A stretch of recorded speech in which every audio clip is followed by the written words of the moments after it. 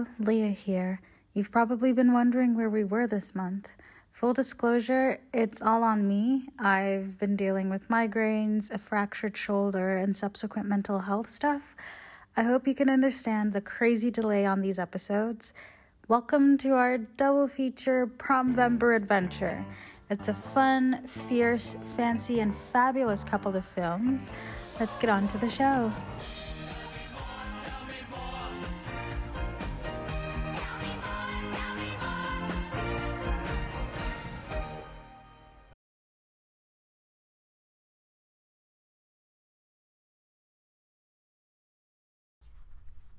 Welcome to Tell Me More, the podcast. I'm your host, Leah. And I'm your host, Adicia. And this is a movie musical podcast where we watch a movie musical and then we talk about it. We have decided to have a double feature this month, aka uploading twice on the same day. We love it. We are doing The Prom. This is our second installment, obvi. But we're doing The Prom. Yay. This one is based on a Broadway show, which was also technically based on real life. That's fun. Yeah. Do you have any history with The Prom? No, I don't. Apart from when you and Charlotte sang a song from it at the Winter Showcase one year, which is that it was suddenly familiar to me as I listened to it in the film. I was like, yes, I recall. But no, apart from that, I have no history at all with this show / film. How about you? Same. I think I stumbled across it as I was looking for, like, duets that were sang by two main leads or something along those lines. I think that same year I did the song from Chess. I knew him so well with another friend of ours. But yeah, I know nothing. I knew basically nothing outside of, like, it's queer, it's prom, there's like celebrities in it, and by celebrities I mean in-world celebrities. But yeah, I didn't really know what to expect and was a little, I don't know how I feel, but we'll get into it, I guess. But yeah, like I said, it's kind of based on a real life story of a girl, Constance something. Constance McMillan. Yes. Constance McMillan in like 2010 or so. Yes. Wanted to go to prom with her girlfriend, and they were like, no. And then a lot of what happens here sort of happened in real life. I initially thought it was based on a different story, because I know there is a similar story that happened years ago, like decades, where it was like someone wanted to take their same-sex partner to prom or something along those lines, and it became like a huge thing. There is another stage production called Prom Queen, which I could find absolutely nothing on. I wasn't looking that intensely, but I couldn't find anything on it, and it's basically the same plot, I guess, except for a different story. So there is that. So we open actually on Broadway, where we have... Wait, don't we get like 2 seconds of the real life? I honestly can't remember, being honest. I know that the first songs happen in Broadway, but is that where it really starts? Oh, no. We have 2 seconds of like the PTA. We have the PTA first. Got so it. Okay, right. That's when my... I swear there's something that happens before all of this debauchery. No, the PTA had... My brain just completely wiped it from memory. It's just like, so we start on Broadway. No. So the PTA, we're in Indiana. where we have a school PTA happening. It is announced by, I guess, whoever is the head at the time. We find out her name is Miss Green. She is announcing that the prom is going to be cancelled because a student wanted to bring her same-sex partner to the dance. The principal seems to be very much in support of the young woman whose name is Emma, but he doesn't seem to have that much power against the PTA, and we can see that at this point in the story we come into a story that is already unfolding, as we see that there is like active media attention around this scenario more than there would be if this was something that was just starting. So we come into a crucial moment, and then the media then, as the head of the PTA leaves, the media then turns attention to Emma herself, who is just startled and confused and very much just shocked that they would cancel the entire prom rather than just let her go with someone. So it is absolutely extreme. Like, it's unfathomably extreme. And I also know that obviously it's something that did happen literally, but I was about to say, like, it's something that could happen because people and their homophobia, they do not care for sense. And they're like, oh, logic? No. So then we go to Broadway. Yeah. So we have a show billing for Eleanor, the musical, which is Eleanor Roosevelt's story. And we have like the lead actor and actress, Dee Allen, who is played by Meryl Streep, and Barry Glickman, who is played by James Corden. Everyone's favorite musical theater artist, James Corden. I feel so bad for him, actually. I was thinking about it today.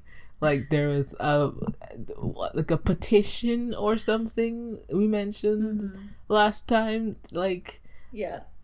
And I was just like, I feel bad because he's just out here like living his best life, I guess. But I don't know. His accent, though, I don't know what that was about. Yeah, it's not great. And also, like, okay, like, this will probably come in later as well when we talk about how we feel about the show and stuff. But, like, they easily could have just gotten a gay man. They have Andrew Rannells there. Right? He was like, he was physically in the building. Like, they could have quite easily hired a Neil Patrick Harris or something. Like, it truly did not need to be James Corden, because because if you didn't know, friends, James Corden is a straight man. He has a wife and kids. Like, he's living his whole heterosexual fantasy, but also getting to play gay roles. And I'm like, why is this necessary? Like, it's truly, we're in the 2020s at this point, you know? And, like, also the role that he's playing is played by a gay man on Broadway, or at least when the show was on Broadway, was played by a gay man. Could we not have kept that tradition over? No, but the thing is, I feel like he and Andrew Rannells could have easily swapped roles, and it would not have been as big of an issue as it could, because Andrew Rannells in the role of Barry Glickman, he would have eaten that. He would have chewed that scenery. He would have nom nom. And then James Corden playing a former TV star, like that That works. Yeah. That works so well in my head. I don't know why they did it the way. I mean, admittedly, Andrew Rannells is very good looking, and of course, he would have been on a sitcom. It would have, but still, Yeah. Still.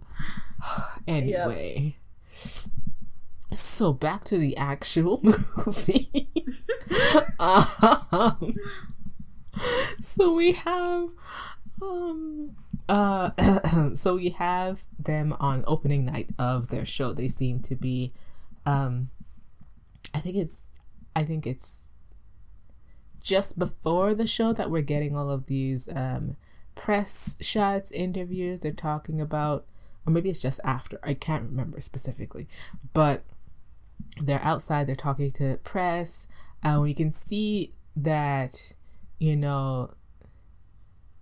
they're very happy about their roles and the way that they've played them, and like how they presented this story on stage, and how important it is to tell this particular story about Eleanor Roosevelt. And backstage, during this is a song that is Changing Lives. It's very Broadway. Yeah, it is. It is. Like, very Broadway. But it's like, da-na-na-da-na-da-na-da-na-da. And there's like horns, like brass instruments. It's very larger than life. Mm-hmm. I think it's meant to be that way. I feel like, like all. No, it absolutely is intentional, I think. Yeah, like all through the film, like I feel like when they're doing like specifically Broadway-esque songs, they like really like push it to be more of that like classical Broadway like bombastic sound, and then when it comes to Emma's side of things with the school kids and stuff, it tends to be more simplistic, because they're not really that. I keep thinking about Zaz. Like my brain will not let Zaz go, but we'll get to Zaz. We'll get to Zaz eventually.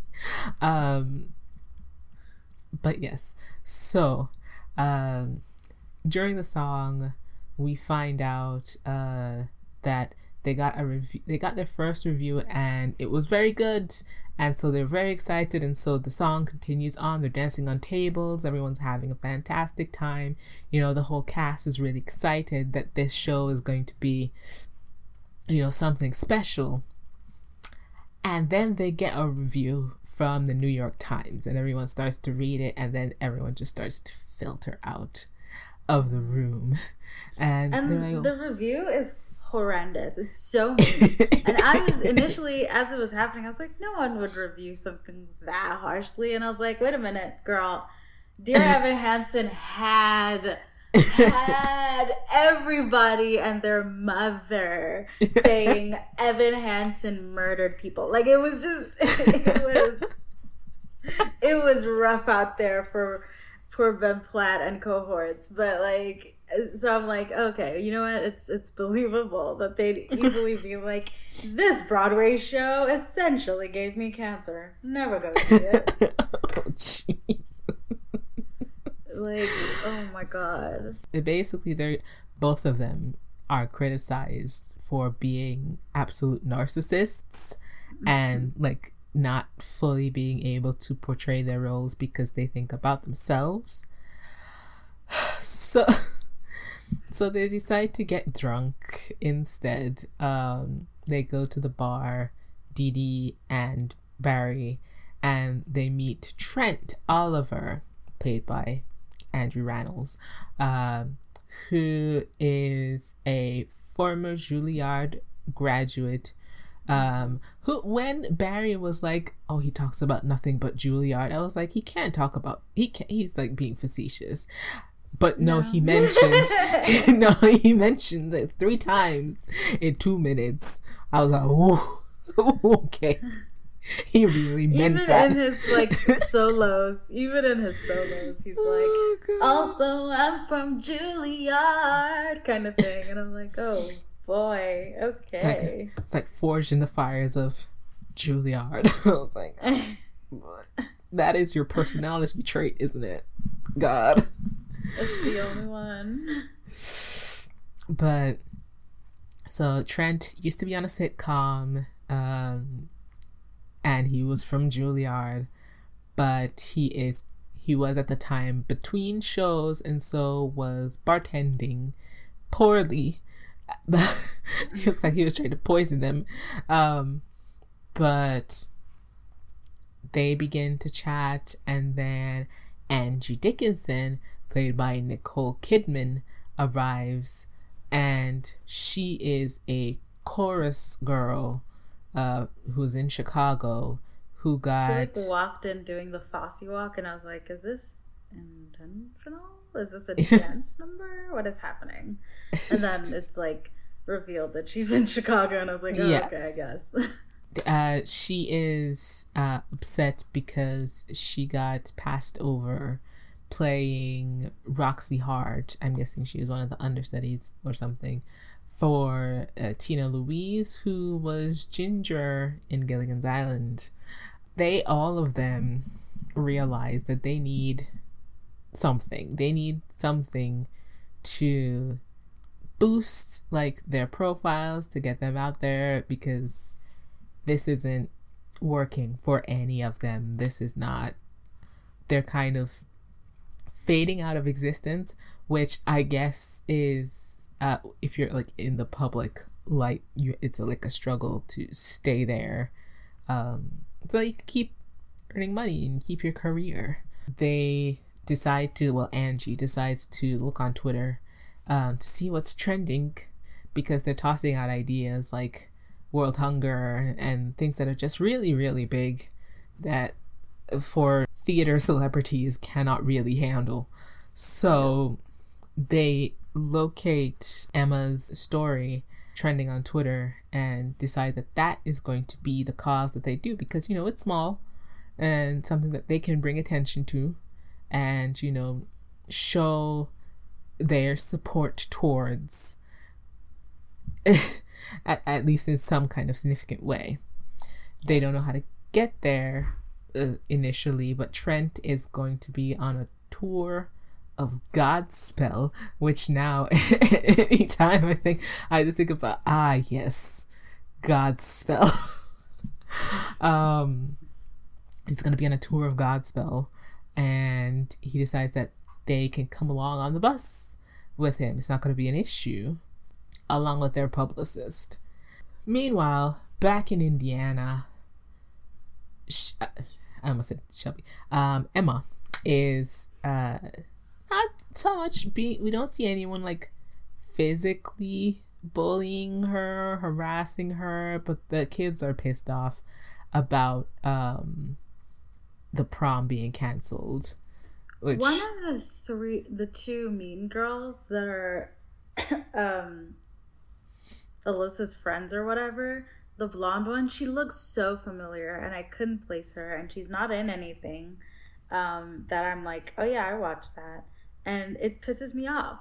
It's either she just looks very much like somebody, but I cannot think of whom.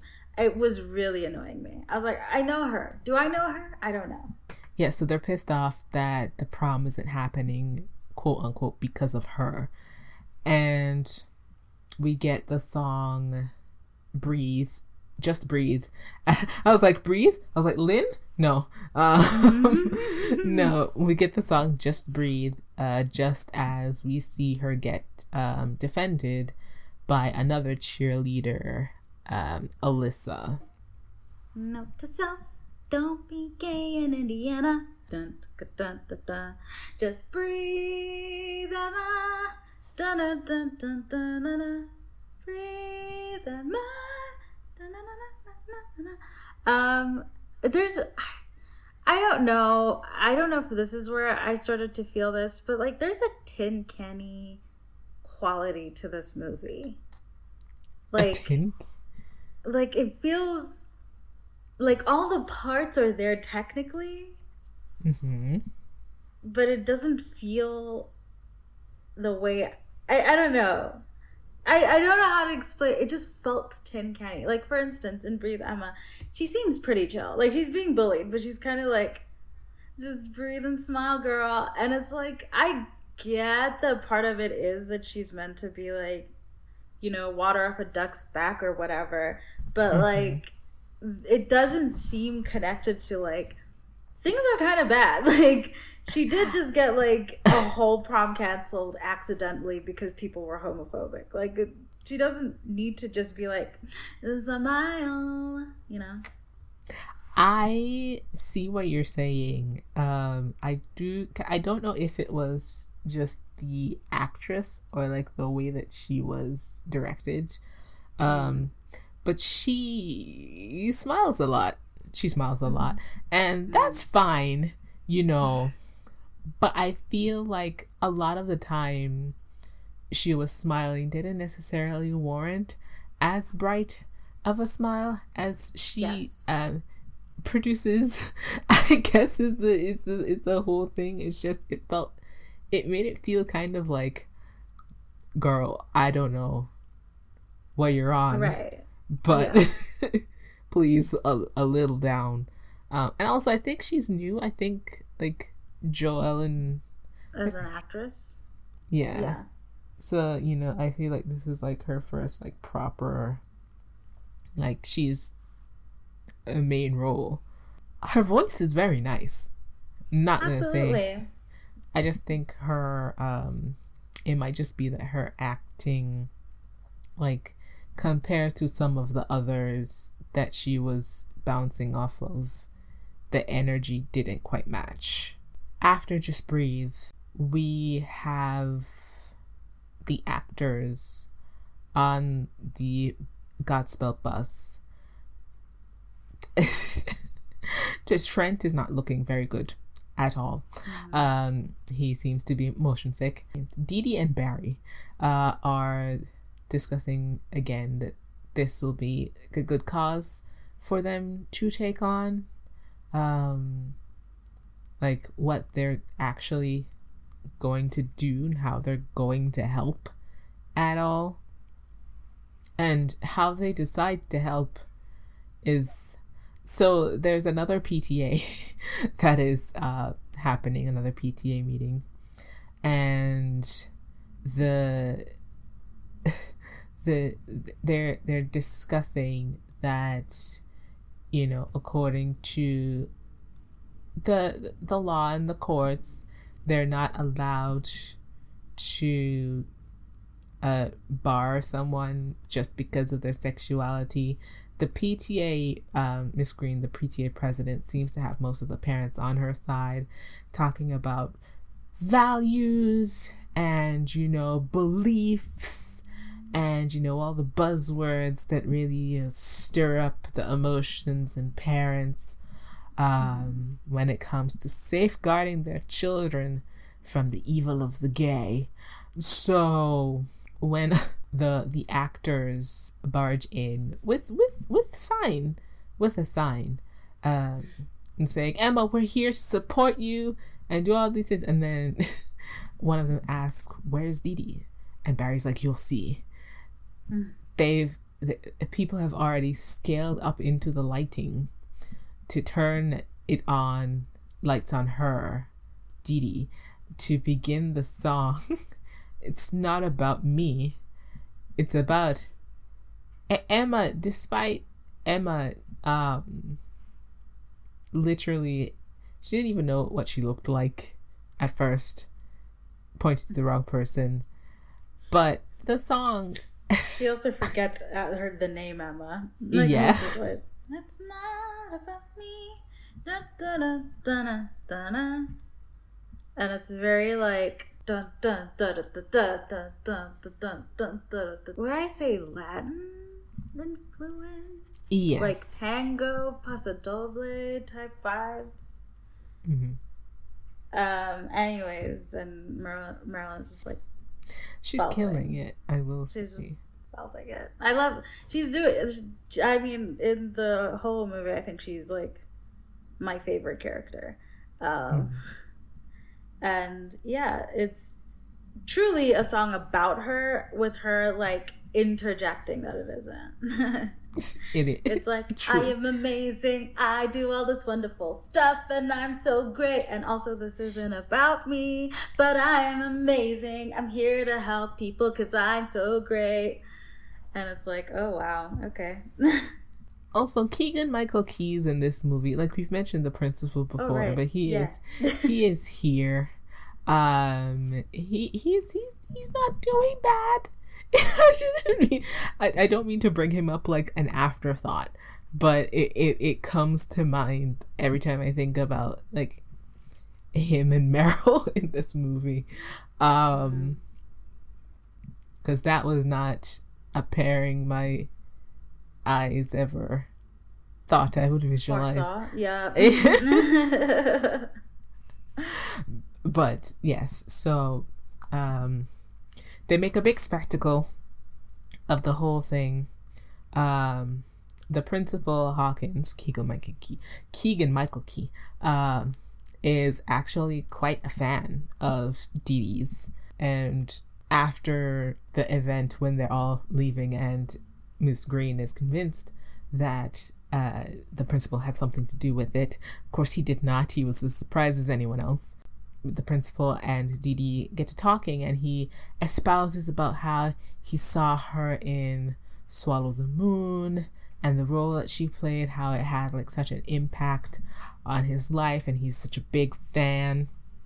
And Dee Dee is, of course, flattered. You know, I guess she hasn't like met a proper fan in a minute, especially not expecting to meet one out in Indiana. But so they have like a nice little chat there.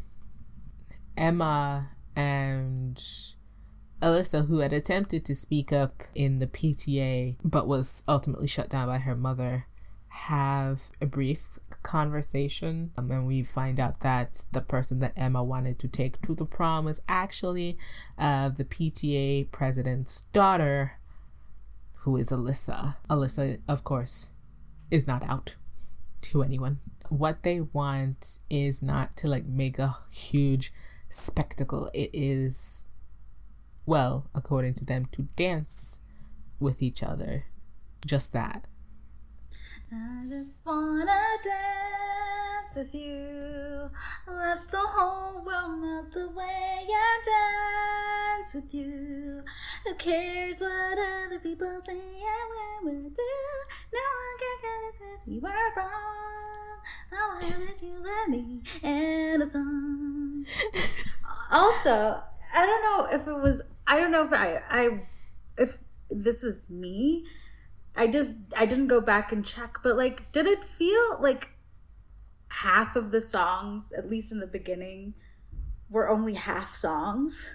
Yes. No. I agree.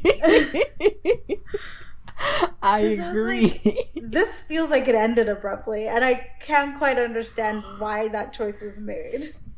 I completely agree. Okay, I don't know how to describe it. I think some of the songs truly that they start and end so abruptly. Like, even the lead into the songs don't feel like lead into songs, you know? Mm-hmm. Like, I know it's a cliche type of thing, that sort of like talking into a song kind of thing. Yeah. But at least it prepares me enough like for me to be like, oh, a song's happening. Sometimes here it's just like they'll have a conversation, the music will be so faint that it doesn't seem like an intro to a song at all, just kind of underscoring randomly, and then they'll start singing and I'm like, oh, okay, we're in a musical number. And that's like an insane thing to put a musical theater person through. Like, I'm already with you. You don't need to like surprise attack me with these songs. Like, so crazy. Oh no, I do agree. But also, I think like a lot of these songs are shorter than our class. Because I'm looking at the song list here. Mm-hmm. Like, some of these song length times, they're under 3 minutes. And I'm just like, a musical theater song under 3 minutes? What are you doing? Literally. That's illogical to me. Is there meant to be words in between there that you cut out? Like, what's happening? What is happening? Right? Like, either cut the amount of songs so you can have fuller songs. Uh-huh. No, actually, that is the only thing I'd rather you do, rather than like cut the length of the songs to accommodate for how many there are. Right? I mean, the movie is a whole 2 hours, so I don't know how much they cut out. But so after Dance with You, we go back to the motley crew of actors that we have come to know. They are checking into their motel. They are very disappointed with how it is. Dee Dee's putting her Tonys on the desk, which I wonder if they used any of Meryl's actual Tonys for that. That would have been hilarious. Barry comes in and puts his little drama desk apple on the desk. Just be like, we should get a suite. We should have like a bigger room. Like there should be an established hierarchy. And the guy behind the desk is like, I don't know what you're talking about. He only gets excited when he sees Trent because he knows him from TV. Talk to the hand. Mm-hmm. The publicist Sheldon is needed to book them a gig so that they can garner attention for Emma's cause and things like that. They don't know what the booking is. Initially they had expected that Trent would get Stephen Sondheim, who was supposedly a fan of his Sweeney Todd. He was poorly misinformed by that. It's quite the opposite. He was not a fan of his Sweeney Todd, to write them a song. However, because that didn't work out, he wrote the song. And when that song started, let me tell you, I hit pause on the because I was like, I don't think I can do this right now. Because they end up at our monster truck rally with the Godspell kids.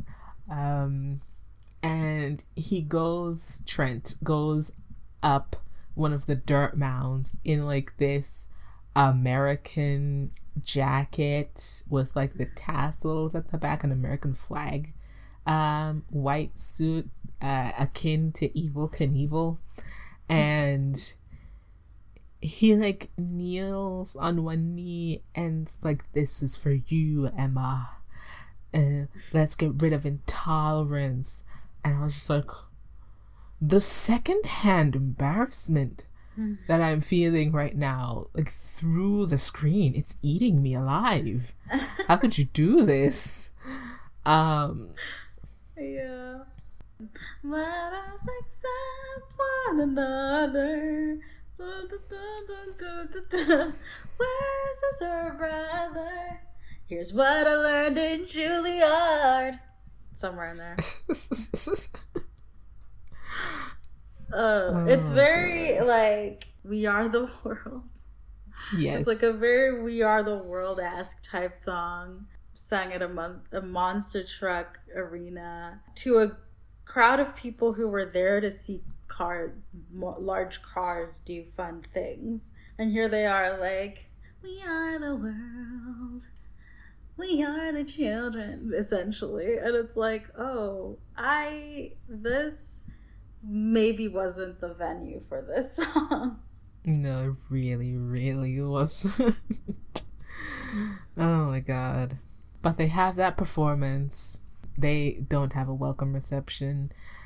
But we find out that the Supreme Court, the Indiana Supreme Court, has stated that the school has to let Emma attend the prom. They're not allowed to discriminate in that way. That is the ruling from the court. Everyone's like thrilled, excited when the news is revealed to them at the motel, and very like Karen from Mean Girls, like, I did it, and it's like, no, you didn't. You had very little to do with this. The principal Hawkins gets a chance to take Dee Dee out to dinner. At Apples and Bees. At the Apples and Bees. I think I've been to an Applebee's before. That's fun. I think I have as well. And like for those of you who are like, neither of us are like American, so like, I mean, I'm nowhere near American at all, so that is why it's kind of like a. Before the Apples and Bees, though, we have the promposals. Everyone's excited that the prom is on again. And they're doing like the big promposals. We have all of these guys dancing and asking these girls to prom. In before I met you, blah blah blah blah, na na na na na na na na na, and then you happened. Da da da da da da da da da da da.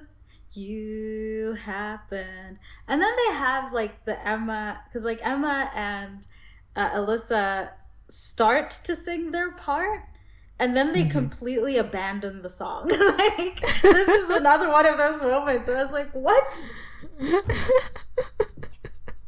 I don't know. I feel like, I don't know, maybe it was how they were doing the scene itself.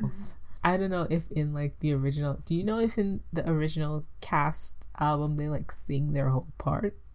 So they have a verse and a key change. Yeah, like I think the recordings themselves, the songs themselves on the album are the full songs, it looks like. But they just don't sing the full songs in the movie? That in the movie I did not hear a key change. Like, I might be completely wrong, but I also don't think I am. I don't think they sang. I think they went to talking because we were in the bleachers. And the second cheerleader had just gotten proposed to. And then we kind of flick over to, also, I am so confused because I feel like these guys are hiding but not hiding. Like, her mom is head of the PTA. Why are they like sitting so close together and like holding hands in the fucking bleachers? Like, what? Are you guys sure that you're hiding? Like, I understand, like, this is a movie, but are you sure? Like, when they met under the bleachers for that first the song about dancing, yes.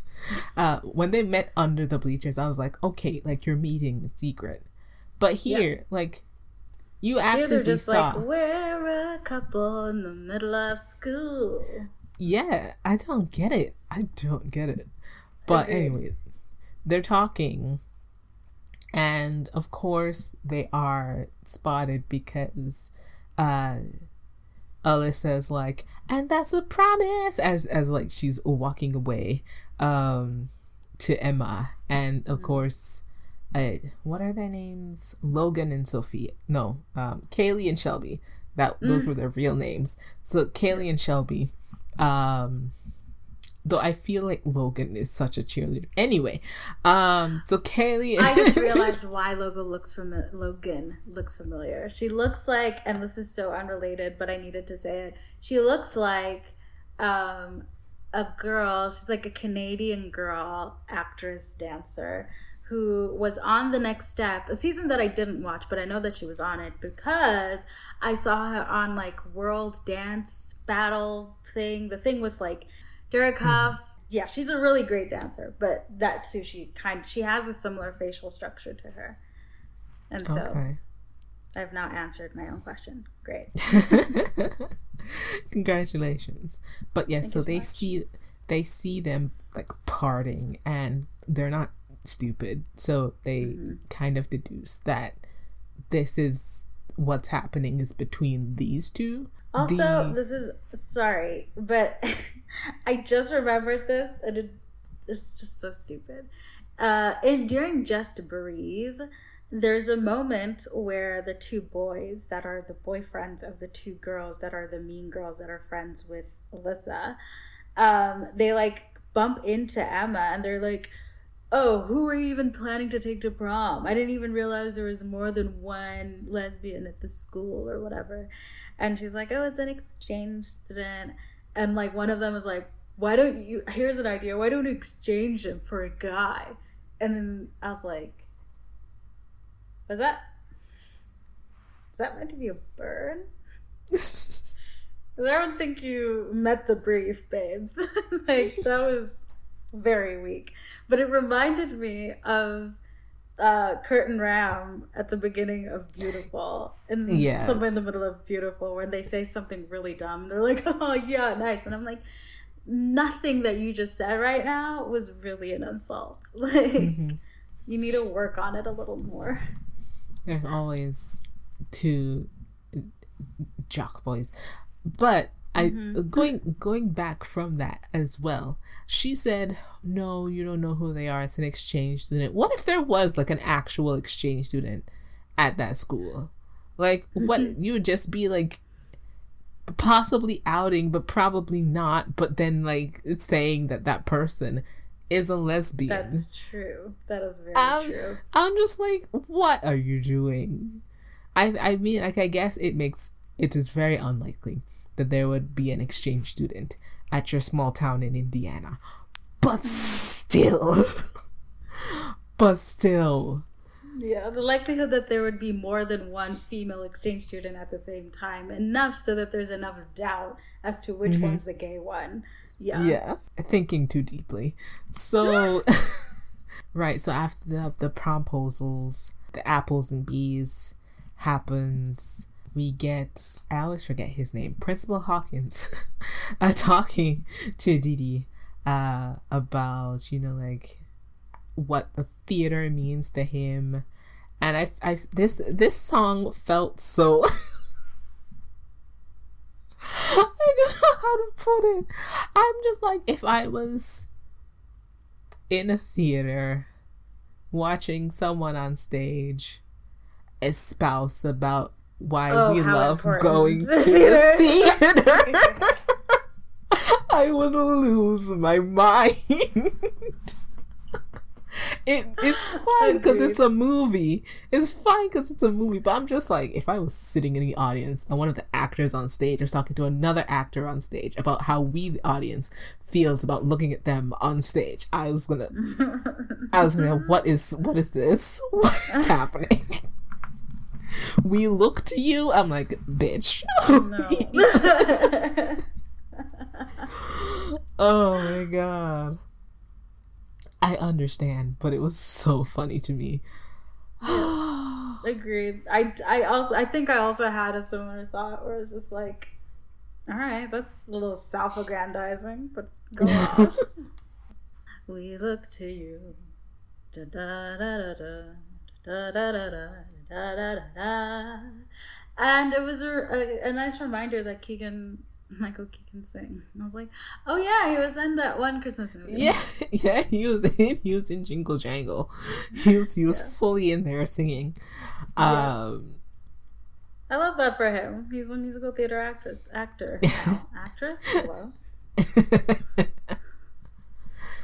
I don't know what Swallow the Moon is about, but I feel like it's akin to Ladies Who Lunch, and I love that for Dee Dee.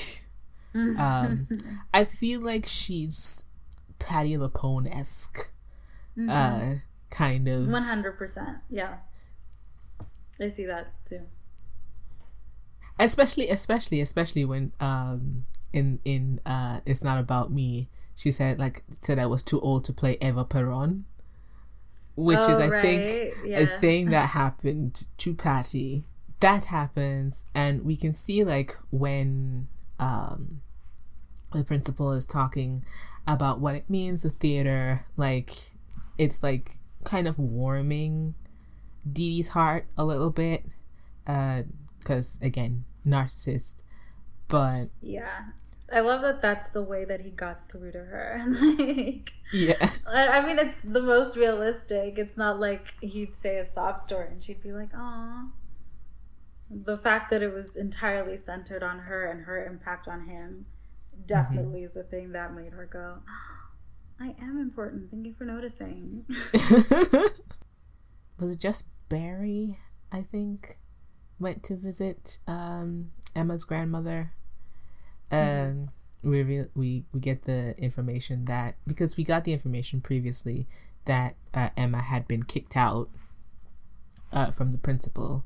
Um, she'd been kicked out of her home, and she apparently now lives with her grandmother since she was 16. I'm guessing she's like 17 now. Barry has like this bonding moment with Emma and her grandma because Emma comes out. They're meant to be getting her dressed for the prom because she was gonna wear a tux because the prom is not happening. But no, and so they went to. She went to get the best dress that she had, which looks, I gotta be honest, looks like it's from the 1700s. I don't know where they got that dress from. Um, I mean, it could have been tailored too. It was a fairly cute dress. Like there's elements in it that could have been salvaged for like a modern adaptation of whatever the fuck she was wearing. they could have. I.e., like removing I the white parts, maybe like cinching it in a little bit, giving it maybe a little bit of a slit on the leg. We don't know, I you feel like know. it's also okay to leave period pieces as they are. Um, I mean, where'd she get it even? I don't know, to be honest. Um, but they have a bonding moment where Barry tells Emma that he ran away before his parents could kick him out properly, and he hasn't spoken to them in like 20 years or something like that. Which, you know, for you to keep your mom's number like for 20 years, like through multiple phones, I'm sure he doesn't have the same cell phone. I'm like, Yeah. that's cute and also like a bit like self-flagellating, because you have no plans to ever call them, but you're still holding on to that number just Just in in case case one one day day. Barry and Emma uh decide to go shopping. She goes, gets a makeover. We can see like all of the kids are getting dressed for prom at the same time, which it just makes me think of High School Musical. And now anytime I see high schoolers getting ready for a prom, it's gonna be a night. This To women, that one's that's a superior song to this one. I'm sorry. it is. I don't think like there's a lot of High School Musical songs that are just those are some good times. Anyway, um, but no, so it's Tonight Belongs to You that is sung as everyone's getting ready to go to the prom. And we can see like some kids are like arriving at the prom and they're like having a great time. Emma hasn't arrived yet. We see Alyssa getting ready to go, and she goes, and like the kids are at the prom singing and dancing, having a great time. Yeah. There's this like featured dancer. She's like right in front and center. She's like a young woman of color, and she's just like having her the time of her life. And I was really enjoying that for her. One thing's universal. Life's a dress rehearsal. Something, something, something, something, something. Blah blah blah. Tonight belongs to you. Once the thing is, Alyssa is going to the prom with her mom. Her mom's taking her, and they get in, and we cut to Emma and I hadn't known about. I think I knew, but I had forgotten about the story of like the actual story that they had like organized, what they had done. So as soon as they cut to Emma getting out of the pickup truck, and there were no other cars in the parking lot. I was like, oh no. Because that made no sense to me. I can't believe it didn't make sense to anyone else who was standing out there for so long. Yeah. But what? I guess they were just like focused on Emma herself. She came out. She looked very cute. Very cute. She walks out. They take pictures. They're very excited for her. And she goes into the gym, and Dee Dee is the one who notices, like, there's no other cars out there. But also, you can hear nothing. There's no music. Yeah. There's no kids. Like, they walk in to the gym, which is where the prom was meant to be, and it's empty. There's balloons and streamers, but it's empty, except for the principal, who's on the phone, trying to understand what's happening. And we find out from Alyssa's side, as she enters into the prom, that the parents and the PTA secretly organized a different venue for the prom and constructed it so that Emma would not know at all. That's sadistic as fuck. Like, that is unbelievably cruel for adults to do to a child. Like, yeah. It's Machiavellian. It's insane. Like, what the fuck? Like, they were like, yeah, no, don't worry, prom's happening. And they got everybody to lie to her when texting her too. Which, by the way, I don't know who she's texting out of these people. Like, who does she have enough of an interest in to talk to outside of Alyssa within that school? Who knows? But, like, all of them being like, yeah, no, totally, the gym. That's absolutely where the prom's happening. Haha, see you there? And also lying to Alyssa Avi because they know that she is the other girl who's gay and wants to go to the prom. I don't know, it's insane. It's very elaborate and very insane and so hurtful. Like, I didn't get too emotional a lot in this movie, which is, like, I know, shock. But I did get sad here. I didn't cry, but I was sad. Yeah. It's upsetting. It's very upsetting. Especially when Alyssa calls Emma, because of course she does. She calls Emma, and Emma's first thought is, did you know about this? And it's like, of course I didn't know anything, which is the truth. She didn't. And then after they speak for a few more seconds, Emma asks Alyssa to come and be with her.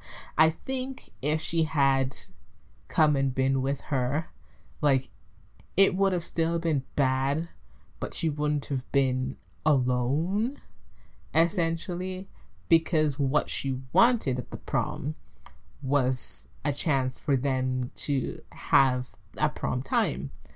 But Alyssa's at the normal prom, and she's out there on a limb by herself. And Alyssa won't come out and join her because she's afraid of what her mother's gonna say. Emma hangs up on her, and also at this time simultaneously, because the actors are like, no, this is unbelievable, this is ridiculously cruel, we have to do something about it, we have to do X and Y. And Emma's just like, no, this is actually the worst moment of my life, I don't want any more of your help, please leave me alone. Hawkins, which is fair, because they just, like, came in and bulldozed everything. Yeah. Hawkins at this time learns that Dee Dee and the other actors actually came here for publicity, because I think the publicist says, like, this is a PR problem or something like that, and Dee Dee answers him in a way that kind of says to Hawkins, like, oh, that's why you came here, it wasn't to help. I mean, she says no, New York was a publicity disaster, this was supposed to fix that. Yeah. And then it's like, uh-oh, you said that in front of the guy that likes you. Angie actually runs off after Emma as she leaves, and we can see like the next day, I don't know if she like spent the night there or what, but they're just like hanging out on her bed, and Emma doesn't seem like completely devastated anymore. She still seems sad. They seem to be trying to work on what Emma is going to do next. The actors come in and like they all try to like figure out what they're gonna do. Like, you need to go on TV, you need to like talk about your story, you have to let people know like what they did and stuff, because on the literal news, I think Miss Green is making a statement. It's like, we didn't think that it would be safe for her at a prom with everyone, so we tried to give her a prom as well, because, you know, there are beliefs that are in our community that don't agree with her, and we just didn't think it would be okay.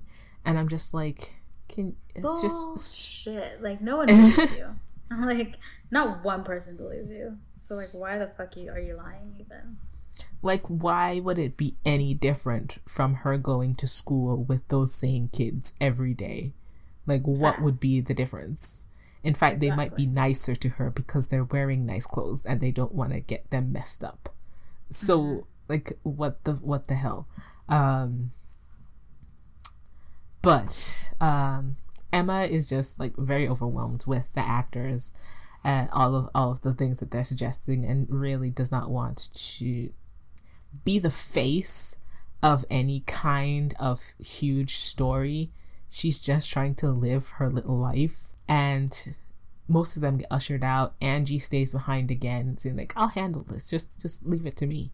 I think Barry is determined to get Dee Dee to try to get Emma on her ex-husband's talk show. Trent decides to go off and rap with the kids. He says in the non-musical way, but then he goes out and like literally sings like a show tune with them. So he did do it in the musical way. Emma and Angie, after eating the Haagen-Dazs that Barry brought, are on the couch, and Emma is thanking Angie for having been a good friend to her, and Angie starts to tell her a story about, like, you know, the Fosse girl that ended up having to go on for Roxy Hart and killing it, and how you have to like have a little attitude and like, you know, like be able to show yourself, you know, who you are. Like, you can't just hide away, even if you're scared or you're nervous. Things like that. You gotta have some zazz. This is basically the Chicago number. Yeah. It encapsulates like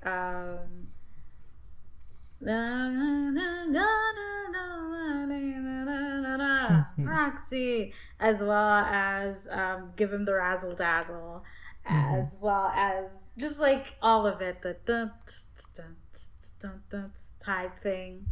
But yeah, like give him some zazz. I mean, it's a pretty good pastiche of Fosse song. It is. Emma seems, her confidence builds up a bit after this. While this is happening, we go back to Barry and Dee Dee. Dee Dee is watching a movie. I forgot what it is. It's one of those rom-coms. From like the ages of old, I guess. I mean, it's in color, so. The ages of old. It has Juliet. Oh god. I mean, it's not super contemporary. My gosh. Oh my god. Okay. So they're watching a rom-com, and she reveals that this is what her and her ex-husband Eddie watched on their first date, and how she was the primary breadwinner in their relationship for the 15 years of it that they were married, and how he literally was not doing well. He wasn't making money as a comedian. But when they decided to get divorced, because Dee Dee realized that, because Barry accused her of not being over him, but Dee Dee said that she was just mad at herself for not realizing soon enough that he didn't love her. Like, it's revealed that he cheated on her several times. And when they finally get divorced, he took half of her money because they didn't have a prenup. So while she was successful at the time, he then used the money from the settlement to get his talk show, while she, as an actress, is fading from the spotlight. He is only having his success now, which is, honestly, I felt pissed on her behalf. But same. That's why she is so against calling him for anything, because he still wants more from her. He wants the house in the Hamptons, which I don't think that's her only house, but I think it's like her primary vacation home probably. And so it would just be like another blow to her to lose that to him. And then the conversation turns to Barry, where it's like, you should try and reconcile with your parents, your mom, before it's too late. You know, you'll have regrets. And he's like, you don't understand. They were gonna try to send me to therapy to change me, which took me out. I'm gonna be honest. It's like James Corden was like having his emotions and like doing the thing, but it took me out because I was just like, but what if Andrew Rannells was doing this scene? Yeah. It is, we are at the, I don't know, man. I think we're at that point with media where I'm like so surprised that casting directors and stuff aren't like fully embracing the fact that we would have preferred a gay person to play a gay person, specifically in instances where the gayness is important to the character. Yeah, it's relevant to the story. Exactly. Like everything that, all the wisdom or whatever that he imparts on Emma, or the support that he gives her, is, you know, based in that, as well as like a lot of his own sort of stuff that's going on is based in that. And then you have to put on top of that he's acting incredibly effeminate, which is like, yeah, sure, effeminate gay men exist, but like, this man is not gay. Like, it feels like mockery. It feels, it does. Ugh. It feels ingenuous. Specifically, and I will not let him go, Andrew Rannells, who I am a fan of, is from he's from a small town. He would feel that on multiple levels. Yeah. Like, I just anyway, I feel like they put him in the role of Trent just so he would sing Love Thy Neighbor because he was a Mormon. For sure. Yeah. That's the only thing that I also, when Love Thy Neighbor came on, I was like, you know what?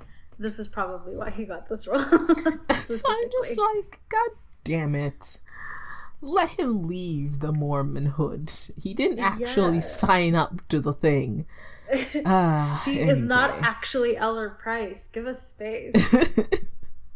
Speaking of Love Thy Neighbor, that is... Wait, does that happen now, or is that later? It's later. It's later, okay. I was just gonna skip over 2 songs, but that's fine.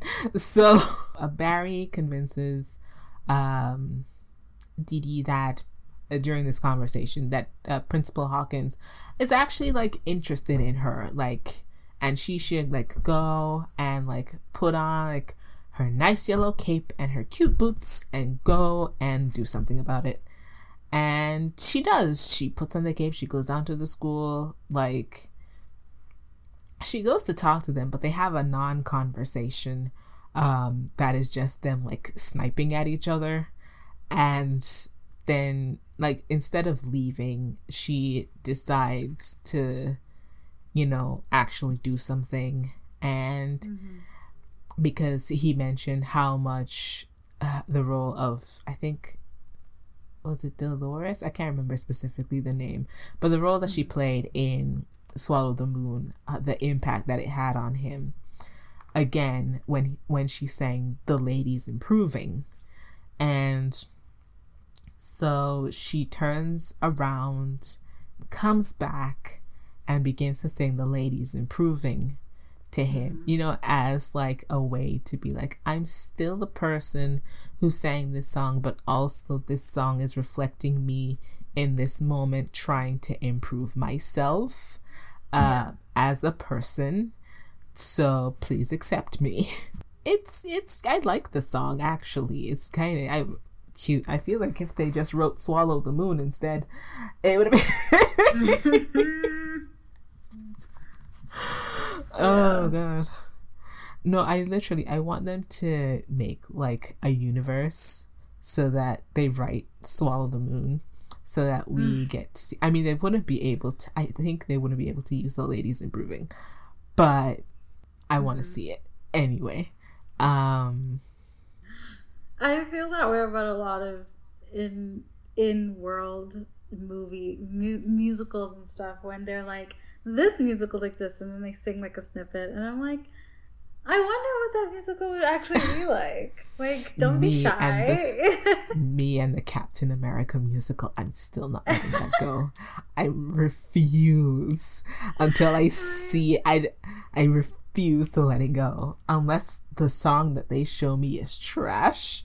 I refuse. But the song, "The Lady's Improving," dun, dun, dun, dun, dun. Something, something, something, something, something, da. And it goes into this like sort of, I mean, I guess a lot of the numbers do this sort of like fantastical place where like now they're in show outfits and stuff. It isn't super consistent because like not all the songs have that. I guess it's mostly the songs that center the Broadway people that get that sort of vibe. Yeah. So I guess it's a motif. Whatever. Yeah.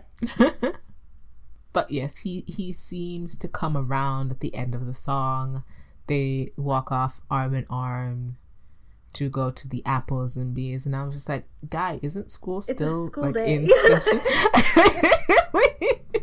Are you just leaving? Like, are you taking an early lunch? What's happening? Yep. I don't understand. But yes, so they go off. Emma is at the school. She finds Alyssa, or is it that Alyssa finds her? I don't recall, but they find each other, and Emma asks again, like, did you know about this? She's like, of course I didn't. That's not, I wouldn't do that to you. And she's like, but you still like kind of left me out there by myself. That was the whole point of the prom, was for you to come out to your mom. And yet when you had the opportunity, you didn't. You just kind of left me there. We get the song Alyssa Green, which is basically her stating that it's hard for her to like try to meet the expectations of everyone that she loves, and she's finding it difficult to try and be her own person and not disappoint anyone else, which honestly, relatable. The grades have to be perfect, the hair has to be straight, you have to join the debate club, on that there's no debate, You'll do Bible school each summer until you're 17. Endless rules apply when you're Alyssa Green. And then somewhere in the middle of that, Emma's like, hey, I believe that you like me, and I really like you too, but like, this whole situation is super hurtful to me, so yeah, gotta bounce. Gotta go. So they break up. Trent, we are at the moment, Trent goes to rap with the youngins, locating them at the food court. He, after mentioning once again that he is from Juilliard and lamenting their lack of a drama also program. wearing a Juilliard top, by the way. His shirt is Juilliard. Yeah. On top of that. And lamenting their lack of a drama program, which is probably encouraging their lack of empathy, according to him. He decides, like, okay, you're all good Christian children. You have a tattoo, you lost your virginity, I'm pretty sure your parents are divorced and we should stone your mom, and also I hope you don't masturbate or else we're gonna have to cut off your hands. You can't pick and choose the Bible.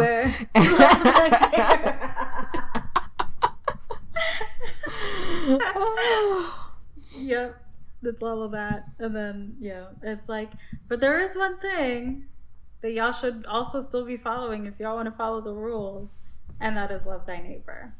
Mm-hmm.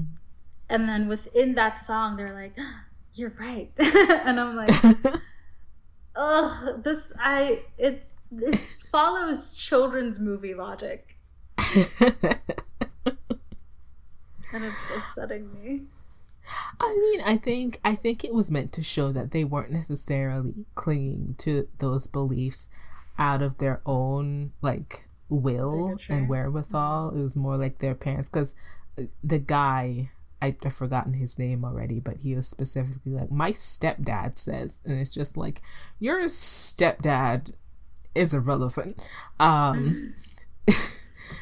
So it's that kind of thing, whereas, like, the kids are being influenced to think a certain way, but not necessarily because that's the way that they want to. Sure, but there isn't any real indication prior to this moment that their minds could be easily changed in the span of an afternoon. Yeah. Which is why I'm like, it follows kids' movie logic. I mean, the rest of the movie does too. Like, by the end, I'm like, well, I just need to accept that things are going to happen for the sake of it. Mm-hmm.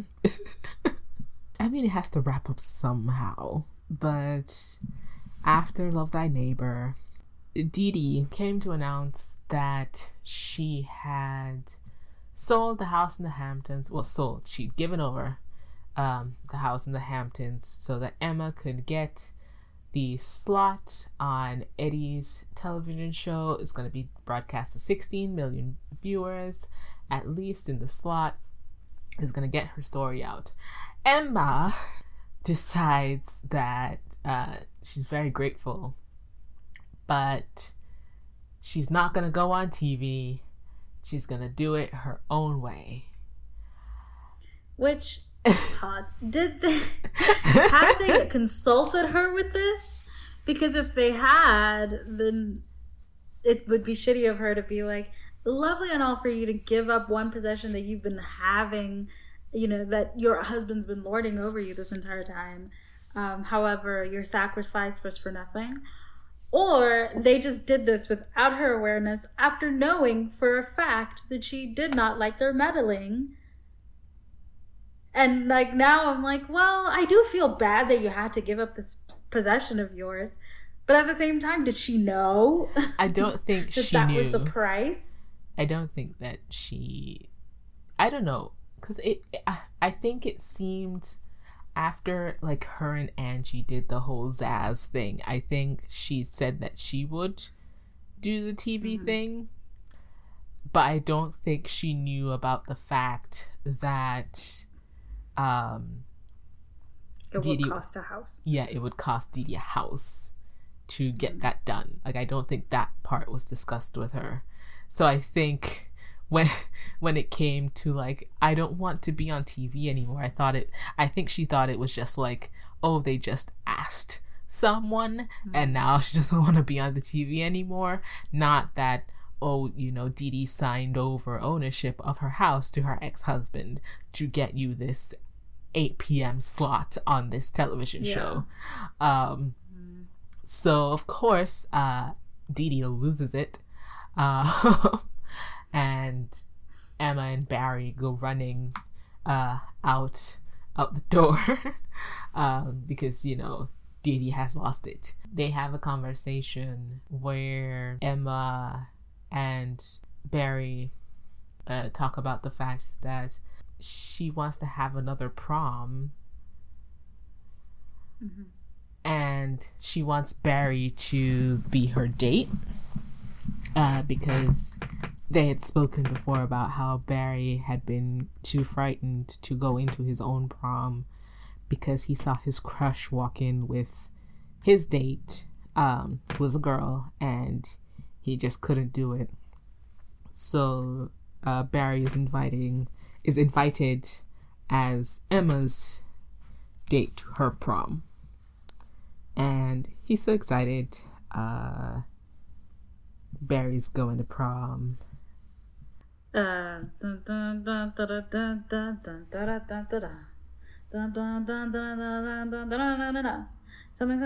Barry is going to prom. Yeah. And yeah, the accent. I mean, when he's solo singing, you can hear the sort of put on American accents, which is really funny for me to say because of the, you know, my accent is this, but it's just, there's like a certain quality. He's like forcing it. He's forcing it. You can tell that it's not like settled in his mouth or something. I don't know. Yeah. There's a quality to like some of the vowel sounds that I'm like, I can hear your British accent on top of this. Yeah. After Barry's going to prom, Emma is doing it her way. She's telling her story.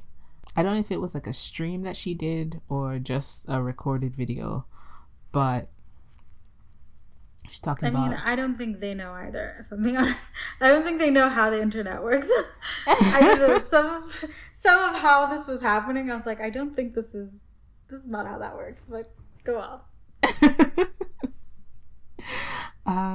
But yeah, so people, other queer kids see it as well, see the song, which is Unruly Heart, which goes viral, I guess, in whatever their concept of the internet is.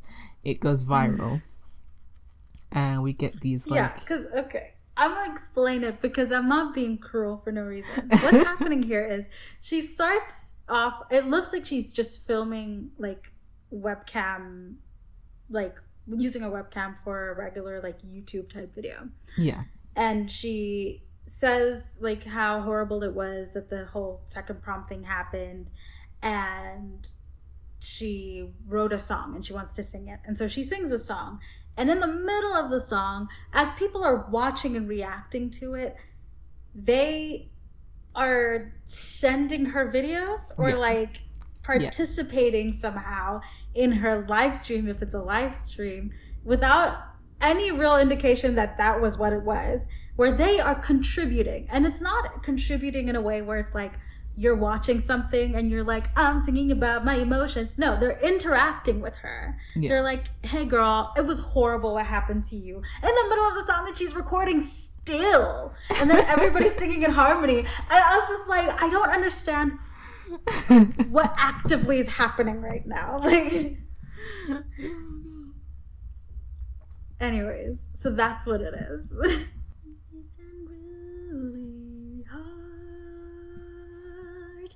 Of mine. Yes. And she's going to, like we mentioned before, have an inclusive prom for these kids. So She starts putting up She starts putting up the signs before there's a venue, before there's any kind of funding. I don't know where what she was gonna. She's gonna like, hope. She's gonna wish on a feather that this prom was gonna happen. I guess because the adults are starting in the motel trying to work out like. We can rent the gym, I guess, and like we're gonna need like lights and a DJ. Like they haven't sorted anything out, but I guess it already has a date. Like she's just I don't understand. But she's hopeful, I guess. So they like pool their money. They don't have that much because they're actors, except for Dee Dee, who has like an Amex card, and Dee Dee, who's just like trying not to get involved because she's like, I already gave up a house for this and it didn't amount to anything. I honestly was on her side, not gonna lie. I was like, the woman gave up a house. Whether or not Emma knew it is irrelevant at this point. She does not have this house that she actively did not want her ex-husband to have. She gave that up for Emma. And again, whether or not Emma was aware of this or not is irrelevant, because now she's being expected to give her black Amex card to pay for this. Well, I was just like, no. Fundraise or something, but like leave the woman's funds alone. Oh God. Still, she's becoming a, I guess, better person. I don't know. Sure. I don't know. Like I'm not in agreement with it, but I'm just saying it's on her path to like enlightenment, I guess. So they work on doing the prom. They have a venue, but like as they're beginning to like get ready to decorate, Miss Green comes in from the PTA and is like, you can't do this. This is not a PTA sanctioned event. You can't host this. And they're like, this is not a school event. They're just renting the gym so they can do whatever they want. And it doesn't involve the PTA. And they're just like, oh, we'll see what the parents have to say about this. Like, this can't happen. The kids, the cheerleaders, and the footballers come in and they're apologizing to Emma, for what they did for lying before. It wasn't like the best thing that they did. They've been explained to about how they were feeling before it was wrong by Trent, and they're like, you should be a teacher. And Trent just looks to the principal and just like, you're hired. And I was like, that's never. Yeah. This is what I was also alluding to earlier, where I was like, this children's movie logic happens here, where it's just like, you guys need a drama teacher, and then like 7 scenes later, it's like, hey, want to be a drama teacher, a position that did not exist to begin with, and you can't just like on the spot be like, yeah, drama teacher, that's something we can do. You've not looked at any logistics, but fine. Like, no logistics, no references. Like, this guy was on TV. I guess that's all that you need in Indiana. Sure. So Miss Green is still trying to put a stop to this, and Alyssa, who is there, is like, Mom, stop. This is enough. And people just want to be who they are. They just want to have fun. And so she turns to Emma in this moment and confesses love to her. And Emma's just like, I love you too. Wow. And of course, Alyssa's mom is like, no, what are you doing? We'll talk about this tonight, because this is not, I think she said something akin to, I just don't want you to have a hard life, somewhere in there. That was before she confessed to being gay. And she doesn't, for her credit, she doesn't like make a huge scene of it. I forgot that before they entered the gym, though, Barry's mother oh right, yes. Yeah, that happened just before they entered the gym. So Dee Dee calls the mom and she arrives, and Barry's appropriately annoyed at Dee Dee for going over his head. And then the mom is here to apologize, and he's like, you don't get to do that. You don't get to come here decades later, all like, I miss you and I'm sorry and all of this stuff. Whereas, I've been gone for decades. You could have called. You could have called and you didn't. So, how sorry are you really? Again, like we said before, the casting choice truly did take away from this moment for me, but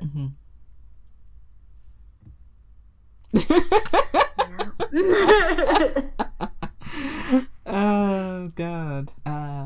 But yes, that does happen. They kind of reconcile a little bit. Barry's told that his father isn't there yet in terms of like coming to terms with Barry's sexuality. But she still wants to like know him, and they kind of hug and they make up. But here in this moment with Alyssa and her mother, we can see that her mother is not there. And rather than make a scene about it, which she has made a scene about everything up to this point, she just kind of says, we'll talk about this later, and leaves. And like it's still devastating to Alyssa. Like you can like read on her face quite clearly. Yeah. The prom is still gonna happen. And now Alyssa has Emma in a way. So Alyssa and Emma enters the prom. Emma's in that tux that she wanted to wear. Happy for her. And they meet back up with the thespians that had come. They're all like pleased with how the gym looks. It looks very nice. Like kids from all over the state are planning to come to this event. Like it's big now. It's real big. Things just start happening in succession because the movie is closing out. Sure. So like I feel like they're talking, and then Angie gets the phone call that she's now gonna be cast as Roxy Hart because Tina Louise has shingles. And they're like, what did you tell them? It's like, I have a prom to go to, baby. And they're like, yeah. And he's like, absolutely not. I'm on the red eye tomorrow. So we have prom to celebrate tonight. Let's go. Which honestly, fair. She's been waiting for this one. So cannot blame her. I was actually very confused as to why they were all like, yeah, you stick it to him. And I'm like, no. This is her life. Like, after this prom, that's it. Like, yeah. She goes back to real life. Like, I don't know what it is that you think is happening, but she needs something to go back to. Yeah, legitimately. They tell Barry ahead of time that he's going to be crowned as the prom queen. So that's fine, I guess. Which is a lie. Because at the end of Build a Prom song, Emma and Alyssa are the ones with crowns, but okay. I forget when Dee Dee and Principal Hawkins kissed, but they do kiss at some point in this film. All of the kids come, all of the kids for the inclusive prom club, from all over. We have like clearly like queer, lesbian, trans, bi, potentially, I forgot, gay, kids coming in, and it just seems to be like a very fun time. Finally coming in is Alyssa's mom, who says that despite everything, the thing that she cares about the most is her daughter, and that she's loved her since the moment that she laid eyes on her, and that doesn't change, essentially accepting her the way that she wanted. And everyone claps, and it's a very nice moment. Yeah.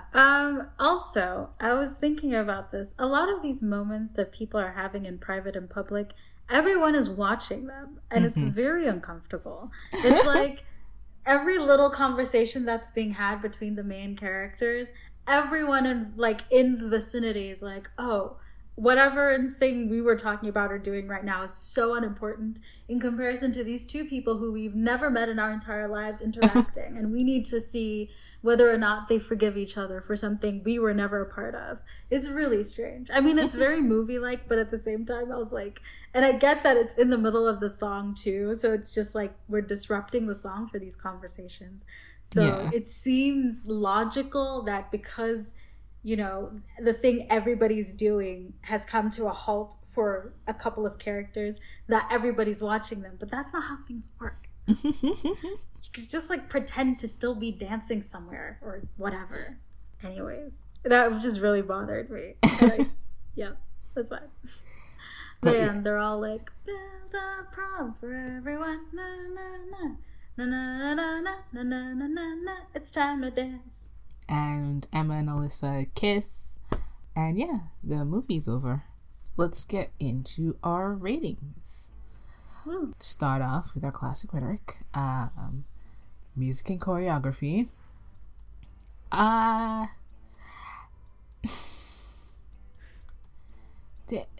It's a bit hard to rate the choreo for some of the bigger dance scenes in this movie, mostly because they shot them from the front, almost that's so like weird to think about that now, but it's like I'm used to like multi-angled big dance sequence shots, but they shot them mostly from the front. Like they were just like, no overhead, no, it's fine, we're just gonna shoot them right from the front, which is how an audience would see them, I'm not gonna lie. But when you have film, you can do more. I feel cheated slightly, mostly because there were overhead partial shots in some of the other scenes. I'm just like, why not for the dancing? But anyway, in terms of the music, I enjoyed most of the songs.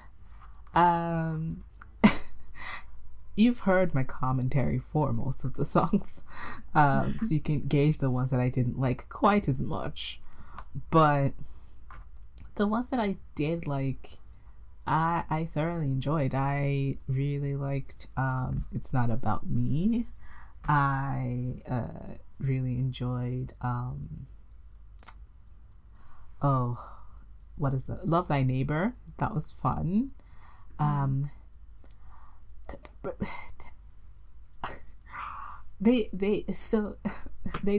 It's a bit of a disservice. I didn't really like many of Emma's songs, despite her being the main character. Honestly, would not listen to Unruly Heart ever again. I'm not trying to be mean. I was listening to it as it was. I know it's meant to be like a heartfelt, like engaging song. It's meant to like pull at your heartstrings. I was just like, God, please. I'm getting through this for the sake of watching the movie, and that's the only reason. But you know, that's just my opinion. So I would say for music and choreo, I would give this film a I'll give it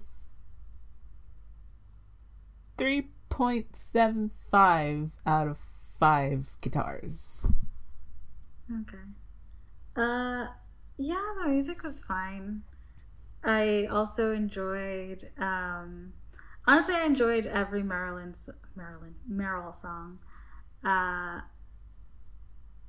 Yeah. I think those are my top songs. Love Thy Neighbor's a fun song. Uh, Dance with You is a cute song. Yeah, I also wouldn't actively choose to listen to it really hard either, which is sad because it's like the 11 o'clock number, and it's like for an 11 o'clock number, it doesn't offer a lot, which is sad because, again, like you said, like it's essentially Emma's story. I mean, it isn't, but it kind of is, but whatever. I'll get into that in the next category. I the songs are fine, you know? So I'm yeah, but that's the issue. They're just fine. Yeah. They're okay. And the choreography as well, it's fine. I think they probably kept a lot of the stage choreography, but I don't know that for fact. Which is probably why they sort of didn't. Oh, I'm like giving them excuses, but like they probably didn't like consider other angles and any other dynamic shooting when it comes to the choreography, because they were using choreography that was meant to, for the most part, be seen from the front. That might not even be the case, but I'm willing to give them that much of benefit of the doubt. But as a result, I'm going to be giving it like 3.5 guitars. Okay. Story. So because this is loosely based on real life events, they had a bit of a plot that they could follow intrinsically. Like the whole second prom thing was, like, I think he said it was Machiavellian. I was like, that's such a plot twist to like throw into the middle of the story. Like, I think just before intermission, it's just like, whoop, sorry, second prom. But I think for that reason, it's difficult to give it like a low rating, because it's what actually happened. Like, it's not like something in fabled history where we have to be like, oh, maybe this or maybe this. We can literally go back to 2010 and look at news reports and see like how much they decided to keep or not from the story. So I think in terms of like plot and what happened, it was interesting to watch because I wanted to know how it was going to end up. For Emma, expecting a happy ending, because it felt like that kind of I was gonna say film, but that kind of musical. I've only ever been tricked once, and that was by Falsettos, and we will never mention it again. Speaking of Andrew Reynolds. Speaking of Andrew Reynolds. Oh, God.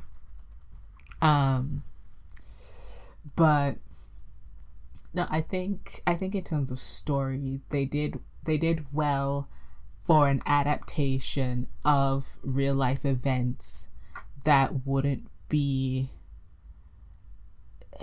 I mean, it would be offensive to people in the Bible Belt, but like would be fairly palatable to like an audience that's just coming to see a show.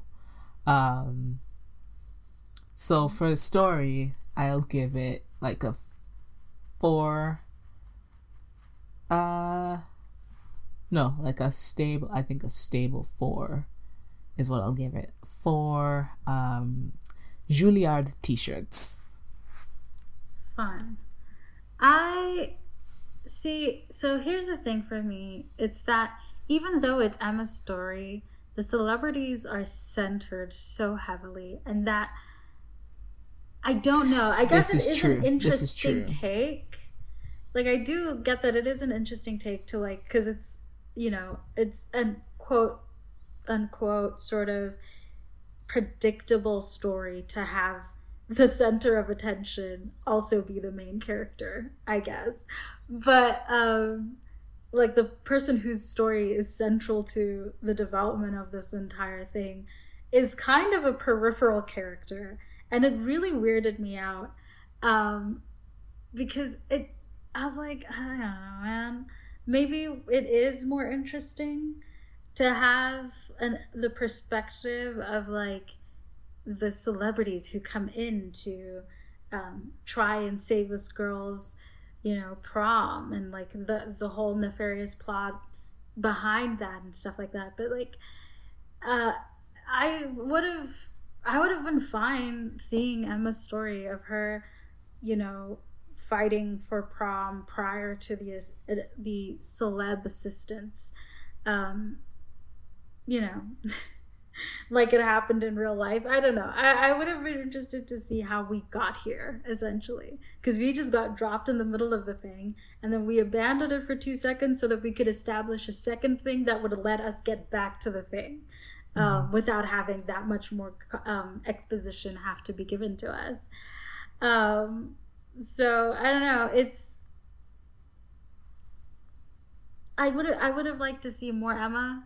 I would have liked it to be about her, which is probably why Unruly Heart doesn't work that well for me, is because she is so peripheral to her own story that, like, her being like, and I'm singing about my heart, I'm like, that's nice and everything, but who are you?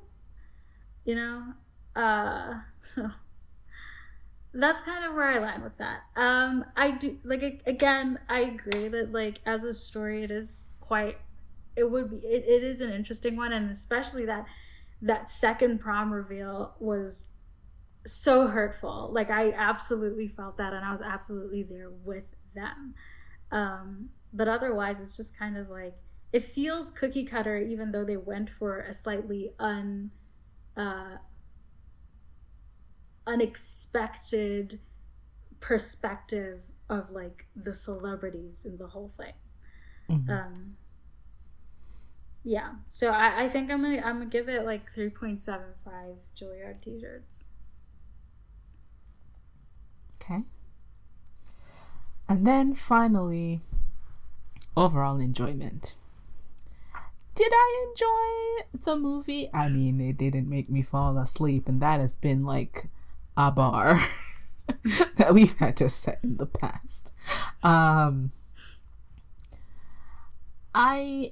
I enjoyed it. I think, like, my expectations were already a bit colored because James Corden, the whole situation, and then this being a kind of real story, as well, trying to see how they were going to balance that. I liked it for the most part.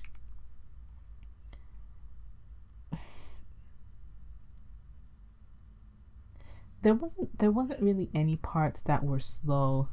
Sometimes I think my mind just hates ballads. Not all ballads, but some of them. I think for overall enjoyment, I would have to give it... I'll give it I just feel in such a way because I love Andrew Rannells and I love Meryl Streep so much. So, like, to rate them anything less than a 4 feels like a betrayal on my part. So I'm just gonna give them a 4. Let's give it a 4 for overall enjoyment. I enjoyed it at a 4. What was it? Tony Awards. fair. There we go. See, okay. Here's the thing. It has lesbians. Yes. It has Meryl Streep. It has Andrew Reynolds. It has fun. It has Nicole Kidman. It has a fun little Fosse number. It has a great ladies who lunch type moment. It has a cute little lesbian love song about dancing with each other.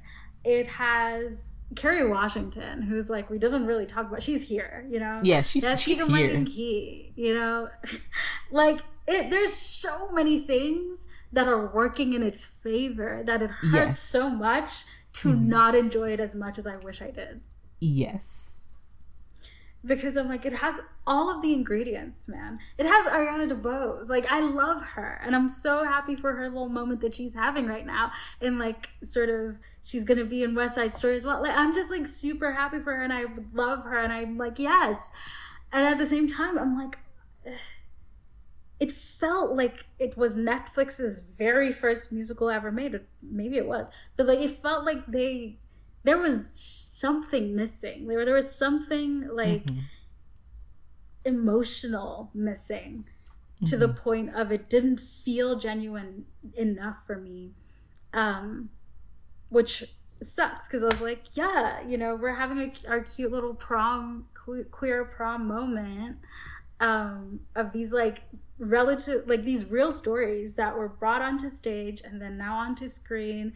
And you know, it's hard to not think of how much I loved everybody's talking about Jamie in comparison to this, because it's not only because it's literally the last musical I watched, but like it has a lot of the same, you know, elements, a lot of the same conflict, that it's like this could have been so good. But yeah, I think I'm gonna give it 3.75 Tony Awards. I wish I could give it more because there's so many things that on paper I love about this movie. So yeah. All right. Time for obsessions. Okay. You should know what time it is. It's the time for obsessions. All of the theater to screen news. All of our likes and things that wait. All of our likes, things that have us psyched. It's obsessions. Yeah. Ooh, got through it. This is a part of a podcast, as the song indicates, where we talk about things that we liked that are theater related, musical theater related. And the thing I'm going to first talk about is kind of unrelated to all of that I just said, but there's music in it and Michelle Williams. So I recently, and by recently I mean the day before yesterday, watched a Hallmark movie called Christmas in Harmony. And it is a story of a music exec, I guess, going to her hometown and like helping with the Christmas choir or whatever, and being in love with like her conductor person. And Michelle Williams is in it. Michelle Williams of Destiny's Child fame. The lead actress is Ashley Murray, who plays Josie from Josie and the Pussycats in Riverdale. Luke James is in it. Loretta is in it. First of all, it's black-led. Like, I was floored. The arrangements for every single like choral arrangement, it was just so good. It was so good. I will send you if I can find anything, but like it's so good. I enjoyed every part of it, and both unironically and ironically, because I watched Hallmark movies mostly ironically, but this was just, I was just like, yes, these arrangements are amazing. Michelle Williams plays like this diva who isn't really that much of a diva. She's a really nice diva, and she sings Carol of the Bells at the end, and it's great. It's a really good. I enjoyed it a lot. So if you have an accessibility to Hallmark movies, Christmas in Harmony is one that you should watch. It came out this year. Actually, Hallmark is making a very conscious effort of casting people of color in lead roles this year. It's very interesting. The next thing that I wanted to talk about, or just sort of mention, is that Company, the musical, Stephen Sondheim musical company, did a Tiny Desk concert, the NPR stuff. So if you go onto YouTube and just type that in, it's there. They did not do Ladies Who Lunch, which is fine, I guess. I don't think they did Being Alive either, but you know, other than that, it's fun times. And finally, Amy Atkinson sang Dead Mom. I don't know what this thing was for, but she sang Dead Mom from Beetlejuice, and I enjoyed it. So, yeah. That is all I have. Those are all the things. Okay. What about you? For my side, hello, welcome to my Sharon D. Clark Stan account. I'm sorry, I am in love with this woman. But the reason I'm talking about her today is I think either in the last episode or the episode before, I mentioned Caroline or Change was going to Broadway or is on Broadway. Something Broadway, Caroline or Change. Very exciting. What's exciting now is that they are recording a cast album. There has never been there's never been a cast album recorded for Caroline or Change. So if I ever wanted to listen to the songs, you have to actually go and like find them somewhere. So I'm so excited that it's going to happen. I'm so excited that it's going to be with Sharon's Caroline. I'm just very happy for her and all of this information. Caroline or Change is such a good musical, and I feel like just having the cast album is going to expose people to such good music, honestly. And yeah, Tick Tick Boom is out. It's out. We haven't watched it yet, neither of us. We'll probably inform you of how that goes in the next episode. Yep. Oh god.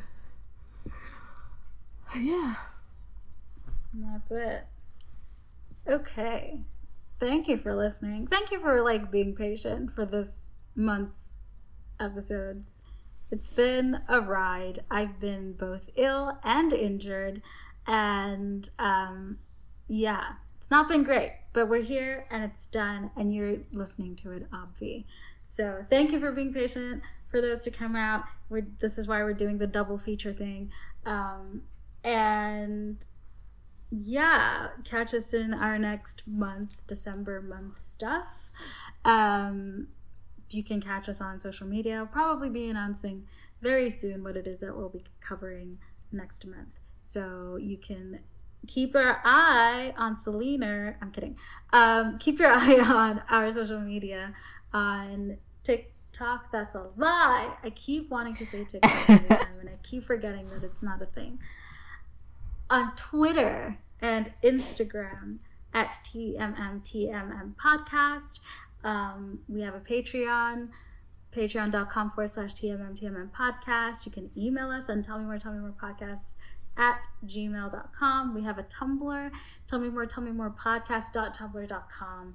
And we also have playlists for songs that we like from each movie that we cover, so long as the cast album or the music thing soundtrack, that's what it's called, so long as the soundtrack is on Spotify. So if you go onto Spotify and you look for TMMTMM Podcast and you go to the profile and not the podcast itself, you will find a playlist for each year that this podcast has existed. Until then, though, until whenever it is that we upload next, I have been your host, Leah. And I have been your host, Adicia. And this has been Tell Me More, the podcast. Goodbye. Goodbye. Hi, Leah again. As I was editing the episodes, news of Stephen Sondheim's passing came out. So on behalf of the podcast, I'd like to say rest in peace to one of the most influential and incredible musical theater writers. He was an inspiration to me, and though he'll never know it, he's changed my life and made me feel deeply and think in new ways. He has done so much for us in the community and will not be forgotten. His legacy will live on and continue to move people. And it's not much, but I'm sending all of you who feel affected love, positive energy, thoughts, and prayers. Thank you for listening to our show.